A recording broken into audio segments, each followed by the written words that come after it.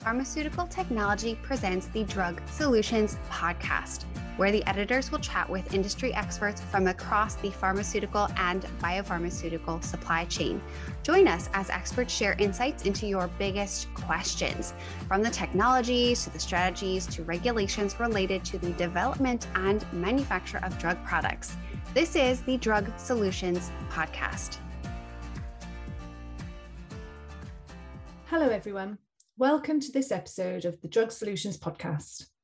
Today, we will talk about drug dosage form trends. I'm Felicity Thomas, European Editor for Pharmaceutical Technology, Pharmaceutical Technology Europe, and Biopharm International, and I will be the moderator for this episode of the Drug Solutions podcast. For this episode, I have spoken to a panel of industry experts on various trends and developments that are impacting drug dosage forms. The esteemed panel of experts joining me for this discussion are Aneeta Solanki, lead white papers, and Dr. Jnanadeva Bhat, vice president and head, who both work in formulation R&D for pharma and nutra at ACG Group. Cornell Stamoran, who is the vice president of strategy and government affairs and the founder and co-chair of the Catalent Applied Drug Delivery Institute. Dr. Ali Rajabi-Siahboomi, who is the Vice President and Chief Innovation Officer at Colorcon, Inc. Brad Gold, who is the Vice President of Pharmaceutical Development at Metrics Contract Services. Hans Christian Mahler, who is the Chief Enablement Officer, CEO at 1023 Health and swissfillon. And Anil Kane, who is the Global Head of Technical and Scientific Affairs, Pharma Services for Thermo Fisher Scientific. First of all, the panel will be delving into the various trends that have significantly impacted drug dosage forms over recent years.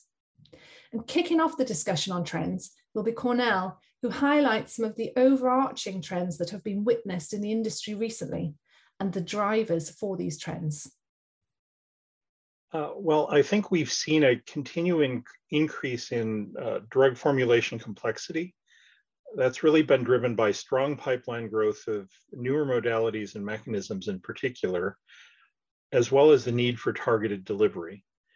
Bioavailability challenged compounds continue to make up a significant portion of the smaller molecule space. Oral dose forms continue to be preferred for innovator small molecule drugs, used still in about 70% of launches over the last 5 years. For biologics, infusion delivery is growing strongly, typically using vials across both formats. Injectable launches, use of pre-filled syringes and auto-injectors continues to increase. Finally, I would say there's a growing focus on dose forms most appropriate for special populations like pediatric and geriatric patients. And that's driven in part by increased regulator expectations, especially on the pediatric side. Next up, Hans Christian weighs in with his thoughts on the biggest trends for drug dosage forms, such as the broadening complexity of therapeutic modalities. So firstly, there is an ever-increasing diversity and the complexity of novel therapeutic modalities and active pharmaceutical ingredients.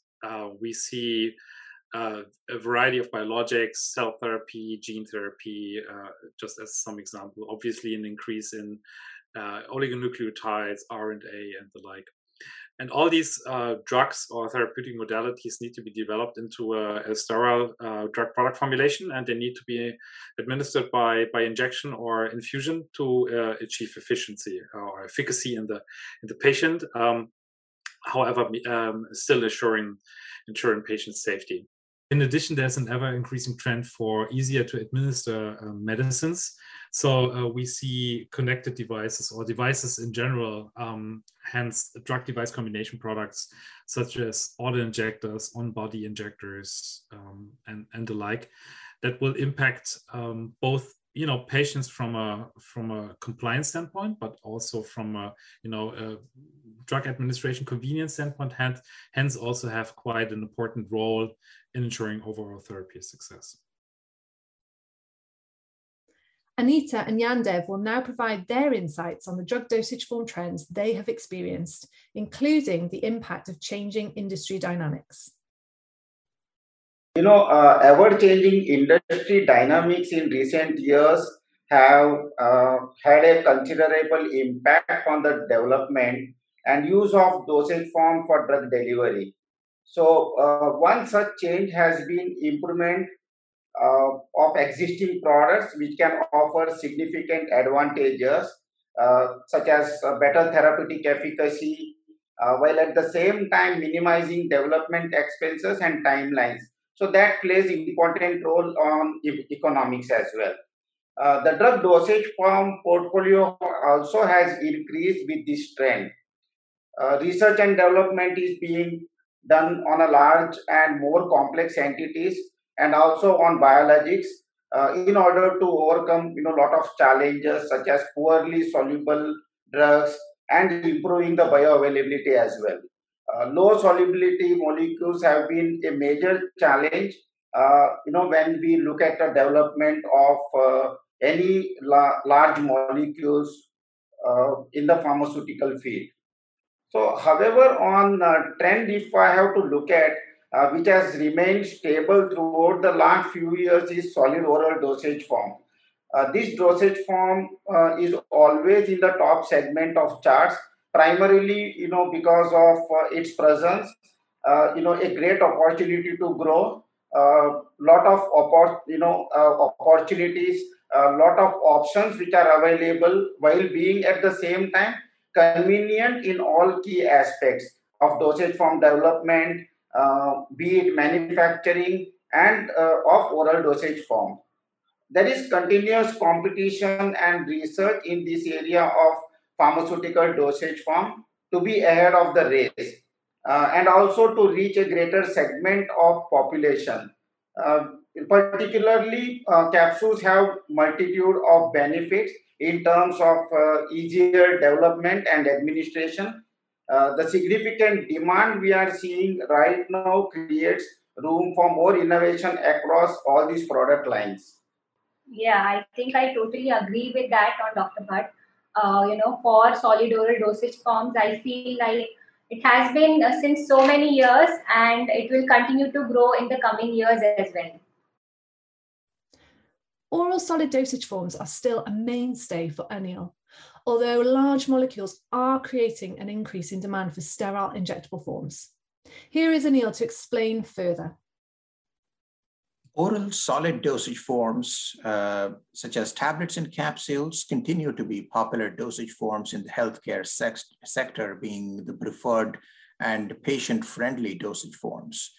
However, we have seen in the last several years, the number of biologics and large molecules are growing. And this is also seen in the increase in demand for sterile injectable dosage forms. Small molecules traditionally have been formulated as oral solid dose forms or as sterile injectables based on the site of absorption, efficacy, and other criteria. However, large molecules are typically formulated as injectables due to inherent stability and inactivation of the group of molecules through oral delivery. In the year 2021, a big trend was the vaccines, the rapid launch of numerous COVID-19 vaccines making their way from the bench to billions of patients around the world impacted the entire industry. A direct impact of the pandemic was the increase in demand for sterile injectable dosage forms for vaccines in vials, in single or multi-dose, mostly multi-dose. And there are several others beyond those which have been approved.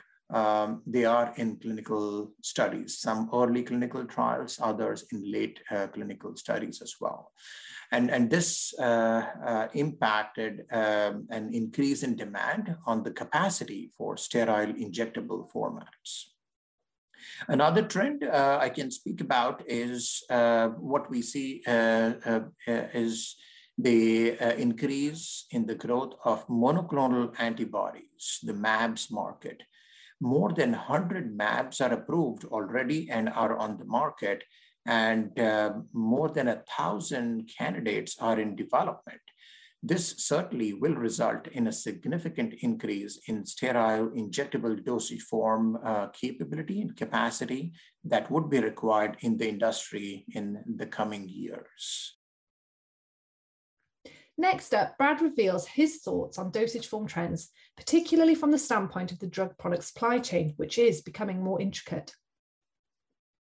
So a major trend is the increasing risk and complexity of the drug product supply chain. The fallout from the pandemic, as you know, and as well as other geopolitical dynamics, they will continue to impact the reliable supply of the many elements critical to finishing and dispensing drugs to our patients. Managing the longer lead times necessary for obtaining some of the critical excipients, primary packaging components, for example, those will continue to challenge contract manufacturers and have the potential to impact market timelines. Finally, Ali gives a thorough view of changes from various stages and points to some of the biggest changes impacting dosage form and shape.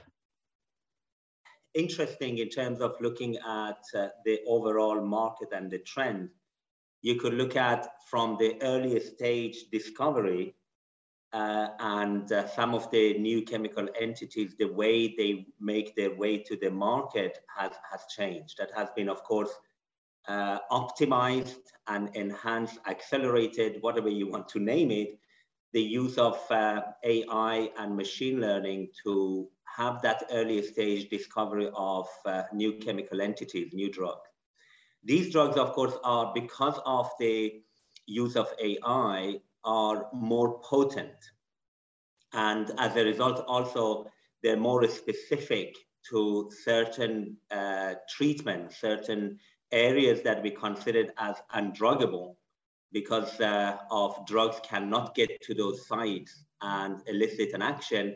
Now with the use of AI and computer powering and computing, we can actually access those. So these APIs are coming in there, they have certain sensitivities, either sensitivities in terms of their stability or the challenge of solubility, because they are matching the receptors better, the site of action better, therefore the chemistry are not easy to deal with.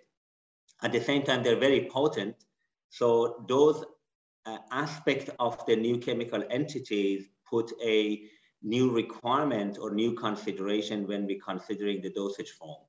Both from if the solubility, for example, is low, is poor, we need to increase the solubility of the API.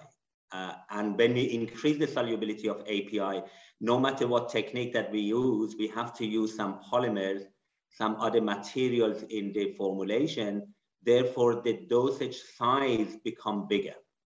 And therefore, the shape of the dosage form and the consideration of both from manufacturing as well as the patient centricity become a challenge. So these are some of the changes that we see. But at the same time, in terms of those drugs that, again, using an example of solubility being a challenge, if the solubility is poor because the drug most stable form is a crystalline form, therefore the drug wants to convert back to a crystalline form. That's the most stable.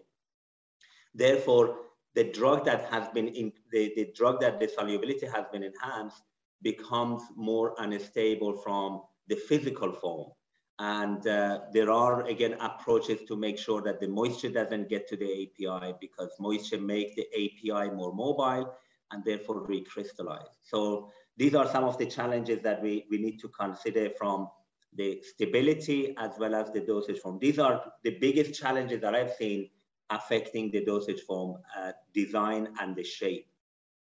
At the same time, of course, on the positive side, because of availability of the data and because of the connectivity to the patients and the consumers, there are a lot of innovation, a lot of new trends to make the dosage form more suited for the consumers, for the patients, in terms of the size, in terms of the swallowability, in terms of the identification, in terms of the handling. These are some of the things that in the past we had one size fits all. This is what is available. Nowadays, the voice of consumer, the voice of patient is much louder. And we could hear that, and we can leverage that. This is actually great opportunity to recruit the consumers, the patients' early development, and understand how they take their medications and incorporate some of those learning into the design of the dosage form. As was highlighted in the responses to the first question, patient centricity is a major consideration for drug developers and has been driving innovation in drug dosage forms over recent years. The panel examined this topic in greater detail, highlighting the continued growth of this trend and what sort of developments we may expect to see coming up.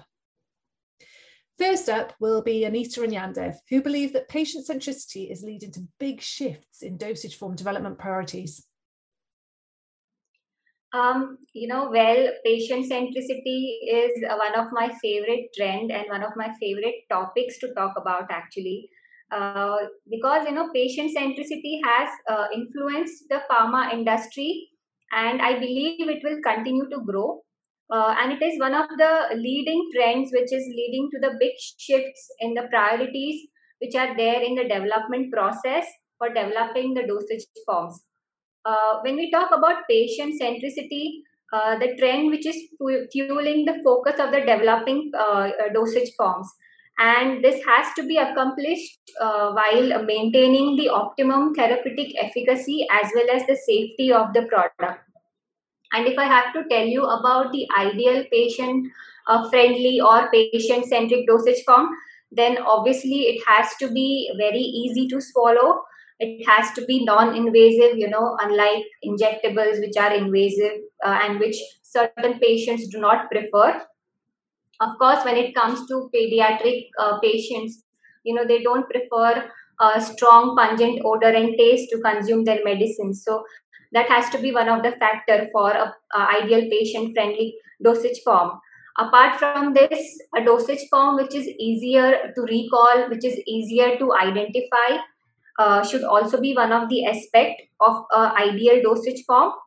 And the last but not the least, the packaging material also plays a very important role because the patient has to carry it, handle it, open it, and consume the dosage form. So even that plays a very important role in being an ideal dosage form or an ideal patient-friendly dosage form. So all in all, from selection of the excipient, selections of the dosage form, from the appearance, packaging, every step has to be considered while developing a patient-friendly dosage form. Yeah. Would you like to add, Dr. Bhat, on this? Yeah, I fully agree, and it is even I fully endorse, and it is also my favorite subject or point because whatever we do, ultimately it has to be consumed by the patient, and then patient should always get a ease of handling and ease of taking that, because that is the important thing. Because ultimately,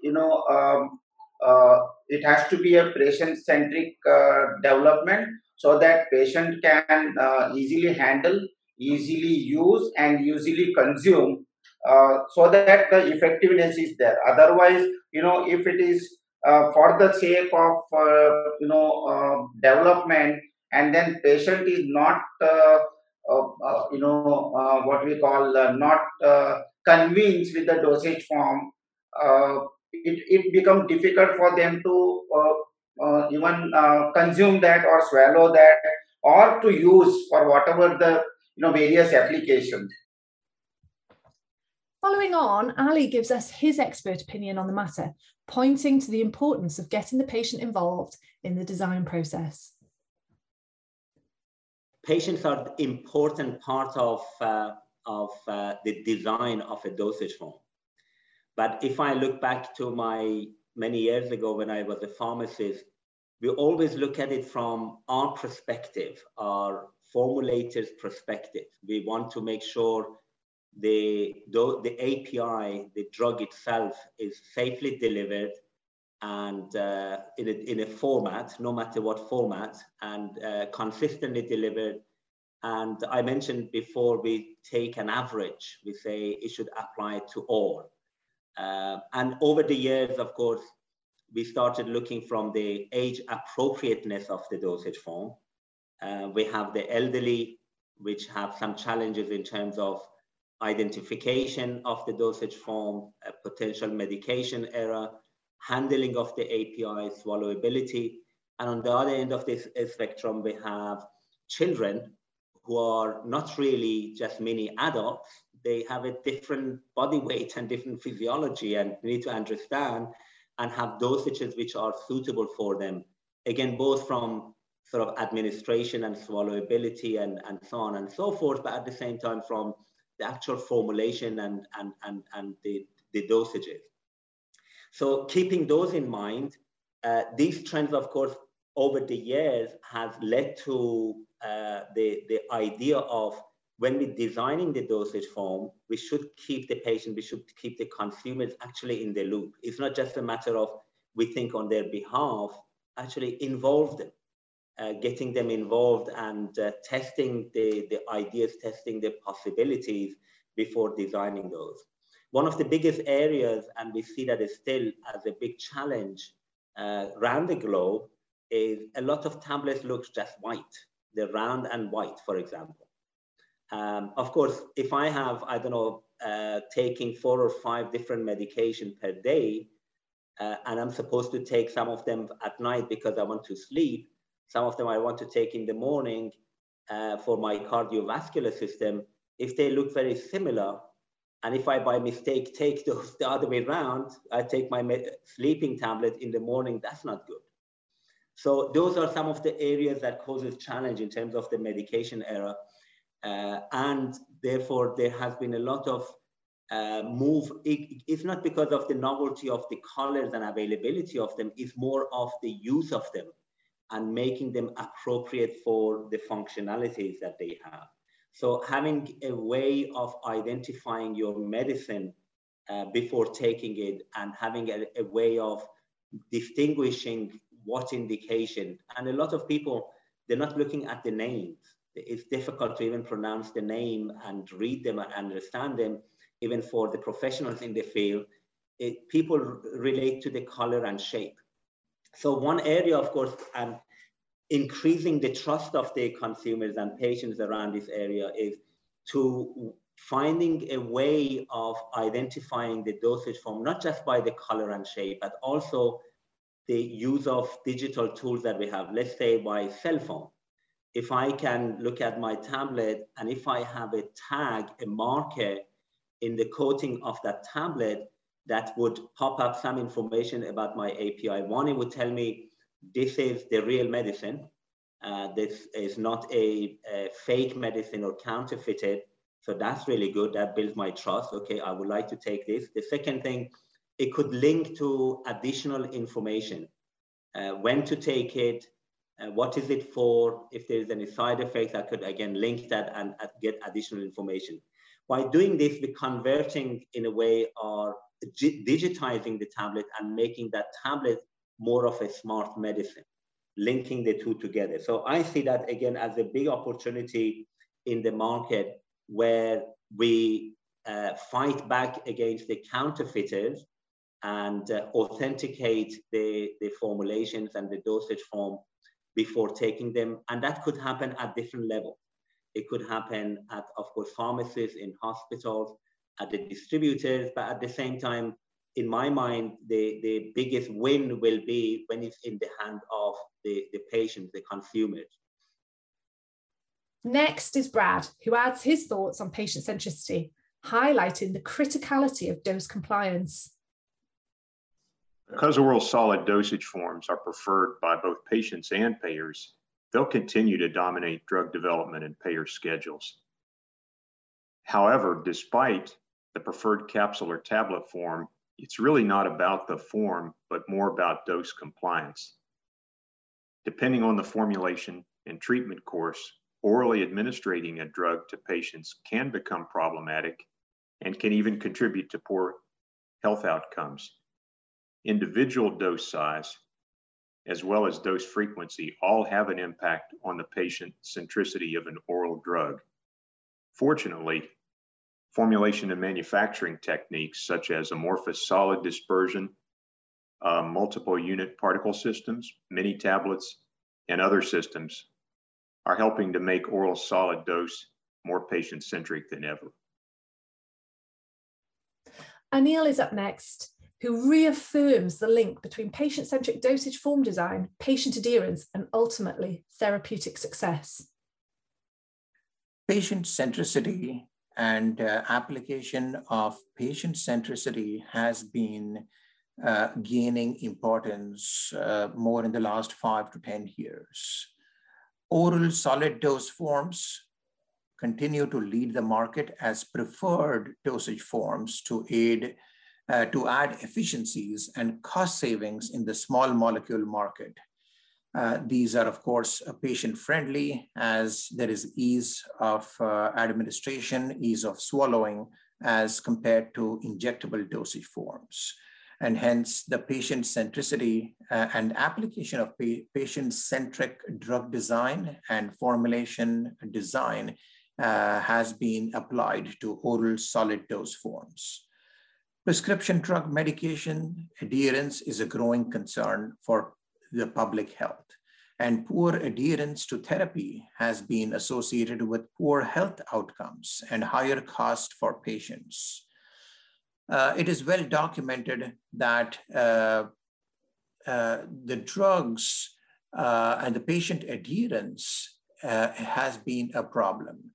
The drugs fail to work not because they are not effective, but the patient adherence or compliance to these medications is poor. Patients do not take the medications at the required or recommended frequency of dose and in the prescribed manner. And this results in poor adherence, poor compliance, and poor outcomes. Patient-centric formulation drug design will certainly bring advantage of having a better chances of success by increasing the patient compliance and patient adherence. Strategies for improving adherence need to be considered in the drug dosage form design. In particular, for the geriatric patient population and pediatric population, as these have special needs and preferences that will improve patient compliance. The taste aspect of the drug, the swallowability aspect, is of prime importance. Especially in the geriatric patient population, dysphagia or difficulty in swallowing is a huge problem. During the design of the drug dosage forms, it is very important to consider the size of the dosage form, the shape of the dosage form, and the swallowability of the target population. These are some of the aspects that are very critical considerations in the formulation design. Strategies such as taste-masked, palatable dosage forms will improve patient compliance in geriatric patients as well as in pediatric patients as well. Now, let's hear from Hans Christian, who continues the discussion on how patient centricity can help to achieve greater therapeutic success by making dosage forms more user-friendly. Yeah, so I absolutely hope that patient centricity and product usability remain and even will grow as a further focus. So these topics are highly relevant for outcome of treatments, for the patients to enable him, her to use a product appropriately and safely. And I think even historically, but also nowadays, you can always see pharmaceutical products in the market where maybe product use becomes an afterthought. And obviously the focus is pretty much on the active pharmaceutical ingredient and clinical outcome and, safety in respect to, pharmacology, toxicology, and clinical testing. Having said that, the patient focus and patient usability will be the final interface to the user, and especially if a patient would him or herself use a drug, I think it's quite clear that I think the product must be designed in a way to minimize any potential misuse, and that you can also not just place your bet on a maybe quite lengthy instruction for use. And so I think it has to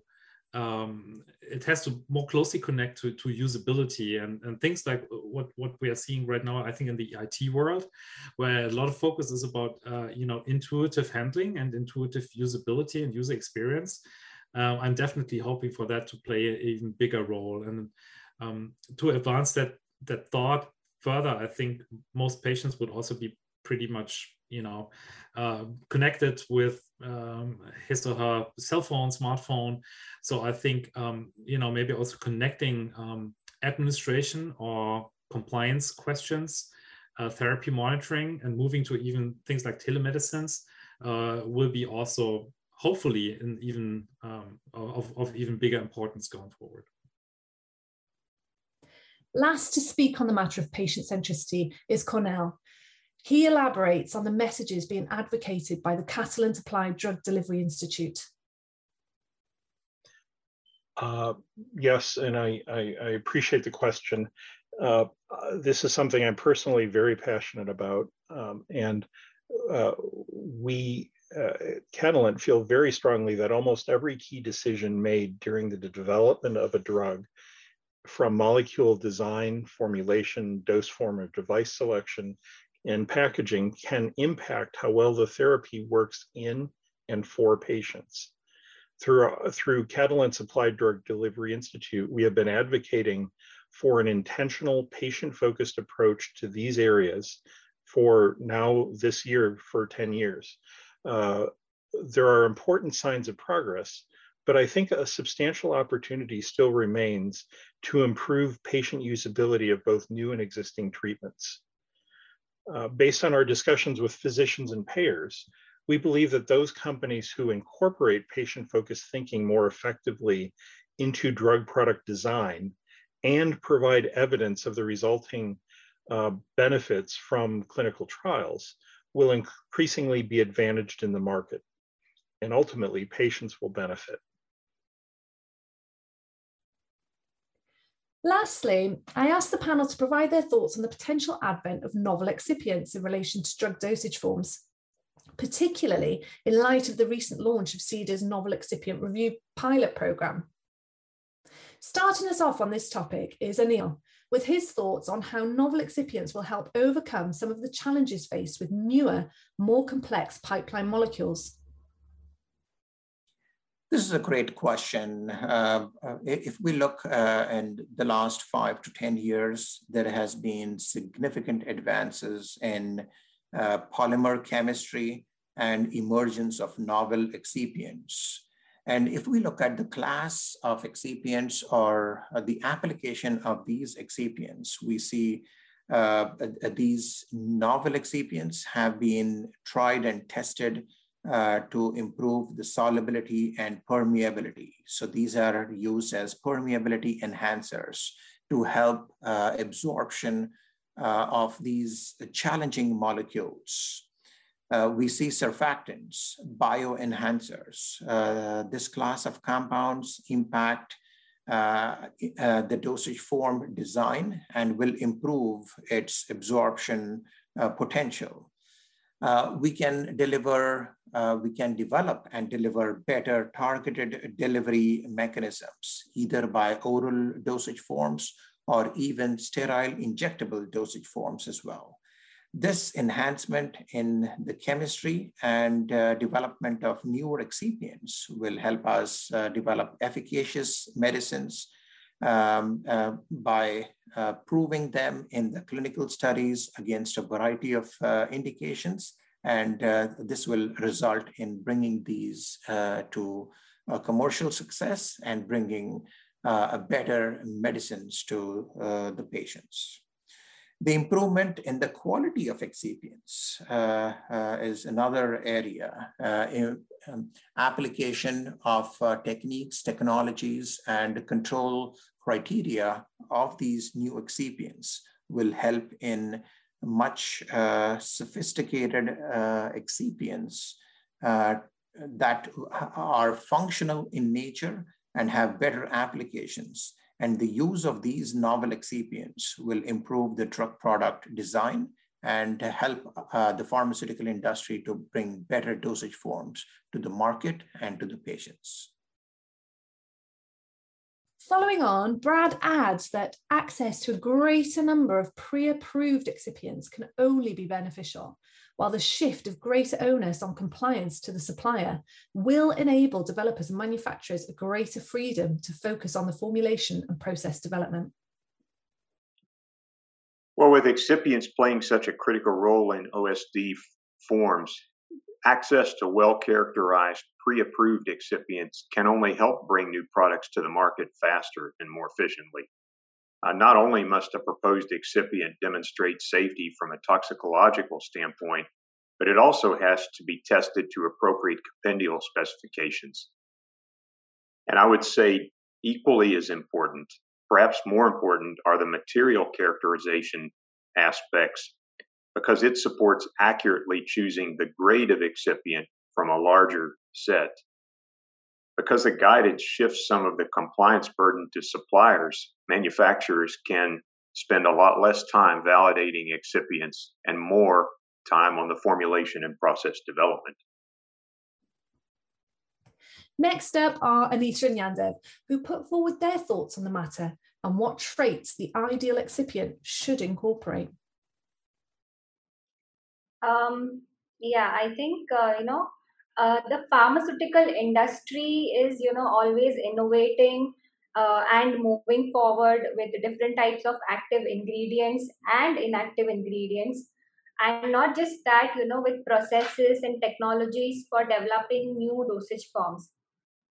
And when we talk about excipients, every excipient plays a very important role in the formulation, be it any dosage form. And at the same time, novel excipients can definitely, improve the existing formulations. They can help in fastening or speeding up the drug development process, by presenting a lot of advantages. If I have to give you some examples of those advantages, I would say, better solubility, enhancing the drug bioavailability, increasing the therapeutic efficacy of the formulation or the drug, as well as increasing the absorption rate. And with this, each excipient acts as an ingredient, which is very important in the drug development process. And if I have to tell you about the ideal excipient, obviously they have to be non-toxic and they have to be compatible with every ingredient that is present in the formulation, as well as the active ingredient, that is a drug molecule. With this advent of novel excipients, I think, it will possibly lessen the burden of various other excipients, which perhaps could also decrease the risk of multiple interactions. So I feel that one novel excipient can replace, multiple excipients which are present already in the formulation. Yeah, Dr. Bhat, do you agree with this? Yeah, I think you are absolutely right in terms of saying that excipients plays very important role, and at the same time, advent of novel excipients is a blessing for formulation development scientists, wherein which it ease out the development time, and also in increasing the efficacy and quality of the product. Whenever we talk about this, capsules as a vehicle for drug delivery play a very important role in dosage forms and are also considered as a very critical excipient. The introduction of cellulose-based hypromellose capsules, when we talk about alternative to gelatin capsules, a vegetarian option, which offers better stability and efficacy to the products because of the various advantages which is offered by this kind of hypromellose capsules. Other excipients which also important is like surfactants, solvents, and solubilizing agents, tonicity modifiers, emulsifiers, advent of super disintegrants. All these are plays very important role. In addition, absorption enhancers. Whenever we talk about insoluble molecules, because nowadays most of the new molecules which are being introduced are poorly soluble. So the high-end absorption enhancers can definitely help increasing the solubility and also thereby absorption and bioavailability. Now, Cornell has his thoughts on the benefits that novel excipients may have for drug dosage forms in the future. There clearly has been a lot of innovation in the area of functional excipients to improve formulation and dose form performance. And any steps that the FDA and other regulators might take to enhance the availability, accessibility, and use of those functional excipients would definitely be potentially beneficial for future formulation activity. Ali continues the discussion by raising the point that the innovation in the area of excipients has been stifled in the past due to the time it takes to get approval. And so this new program from CEDA should help in this area. Excipient, even though I am a pharmacist and of course I have an interest in the finished dosage form, but I've spent a lot of time researching and developing excipients for the industry. And excipients sometimes are in a way not underestimated, but is forgotten in a way because we focus so much about the API, which elicits a pharmacological effect. But a lot of those APIs, they do their job because of the excipient. And if you look at today's market, every company have a list of approved excipient that they use. Those approved excipients, they're approved for various reasons. One of them is because they have experience and they know how to deal with it. If they have some challenges, they know the advantages, disadvantages, the restrictions. So therefore, they leverage that, which is great. But on the other hand, another area for it is approved list of excipient or ingredients because of the regulatory implication. If there is an ingredient going into the regulatory review and approval, which is not known, which hasn't got the precedence of use, therefore there is a potential for regulators to ask about the safety and efficacy and the toxicology and other information related to that excipient. And that would cause some delay. And therefore it caused a delay on the review and approval of the finished dosage form. And every day delay on a new product coming to the market is a lot of cost to the sponsor of that dosage form. So therefore, I think having this novel excipient approach that CEDA has put together, it would definitely improve that situation because it gives an opportunity now for companies to give some of the excipients for the regulators. And of course, they started in FDA, they started in US, the US FDA. So they look at that, they review that. And if they have no comment, the fact that they reviewed it later on, if a pharmaceutical company put that novel excipient into the dosage form and submitted, at least FDA is familiar with it. They understand about it, and the process, the approval process of the finished dosage form become much quicker. That, of course, opens the door because we have, as excipient suppliers and excipient manufacturers, there has been some hesitation of innovating in this area because we know by the time you spend getting approval of an excipient to get into the market together with the dosage form, it takes a long time and it costs a lot of money. And therefore, some companies have been holding back of innovating. So hopefully this paves the way.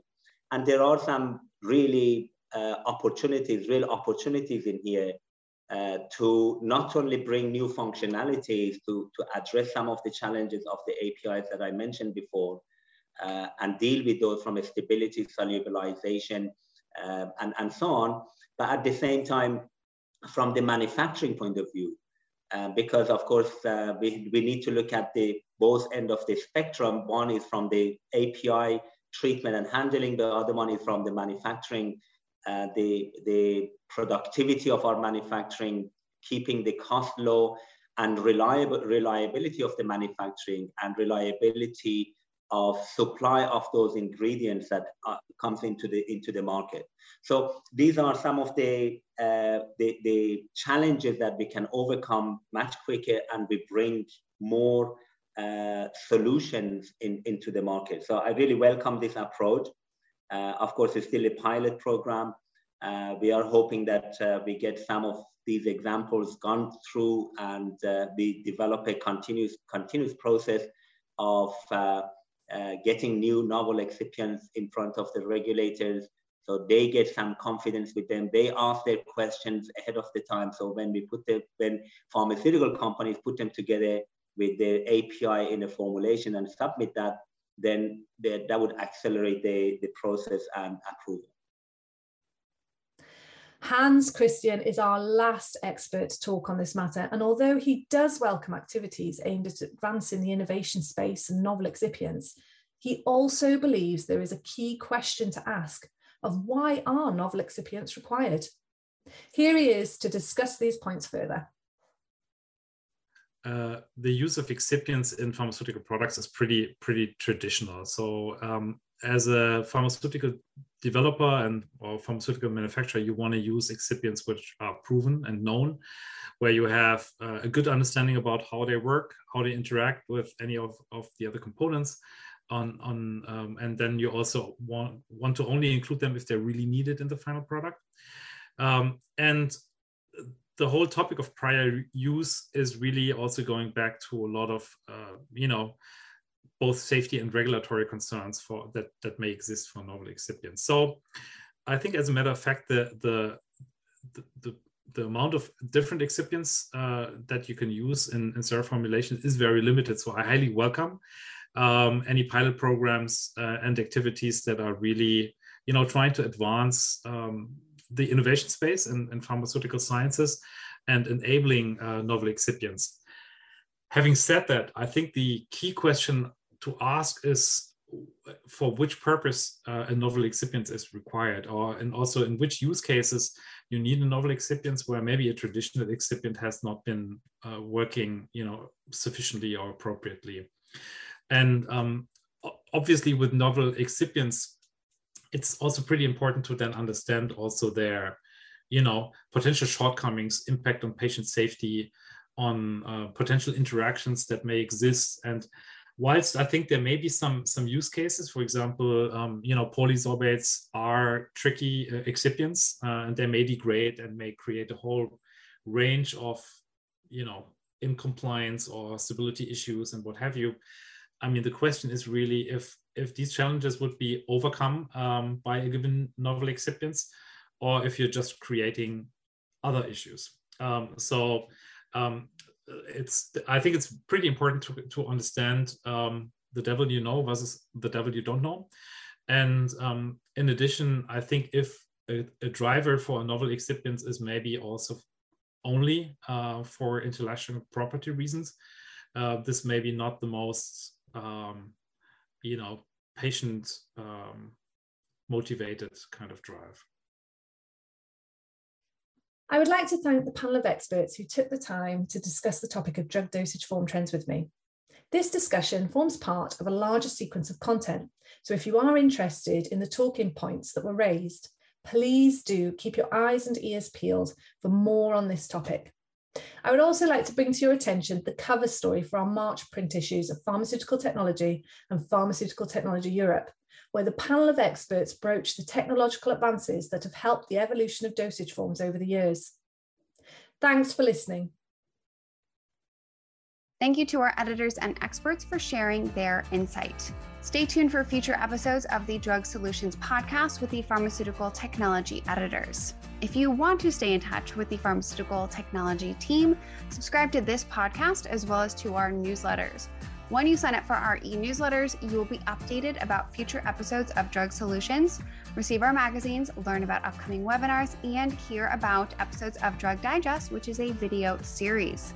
Thank you to everyone for joining us for this episode of the Drug Solutions podcast. We will see you next time.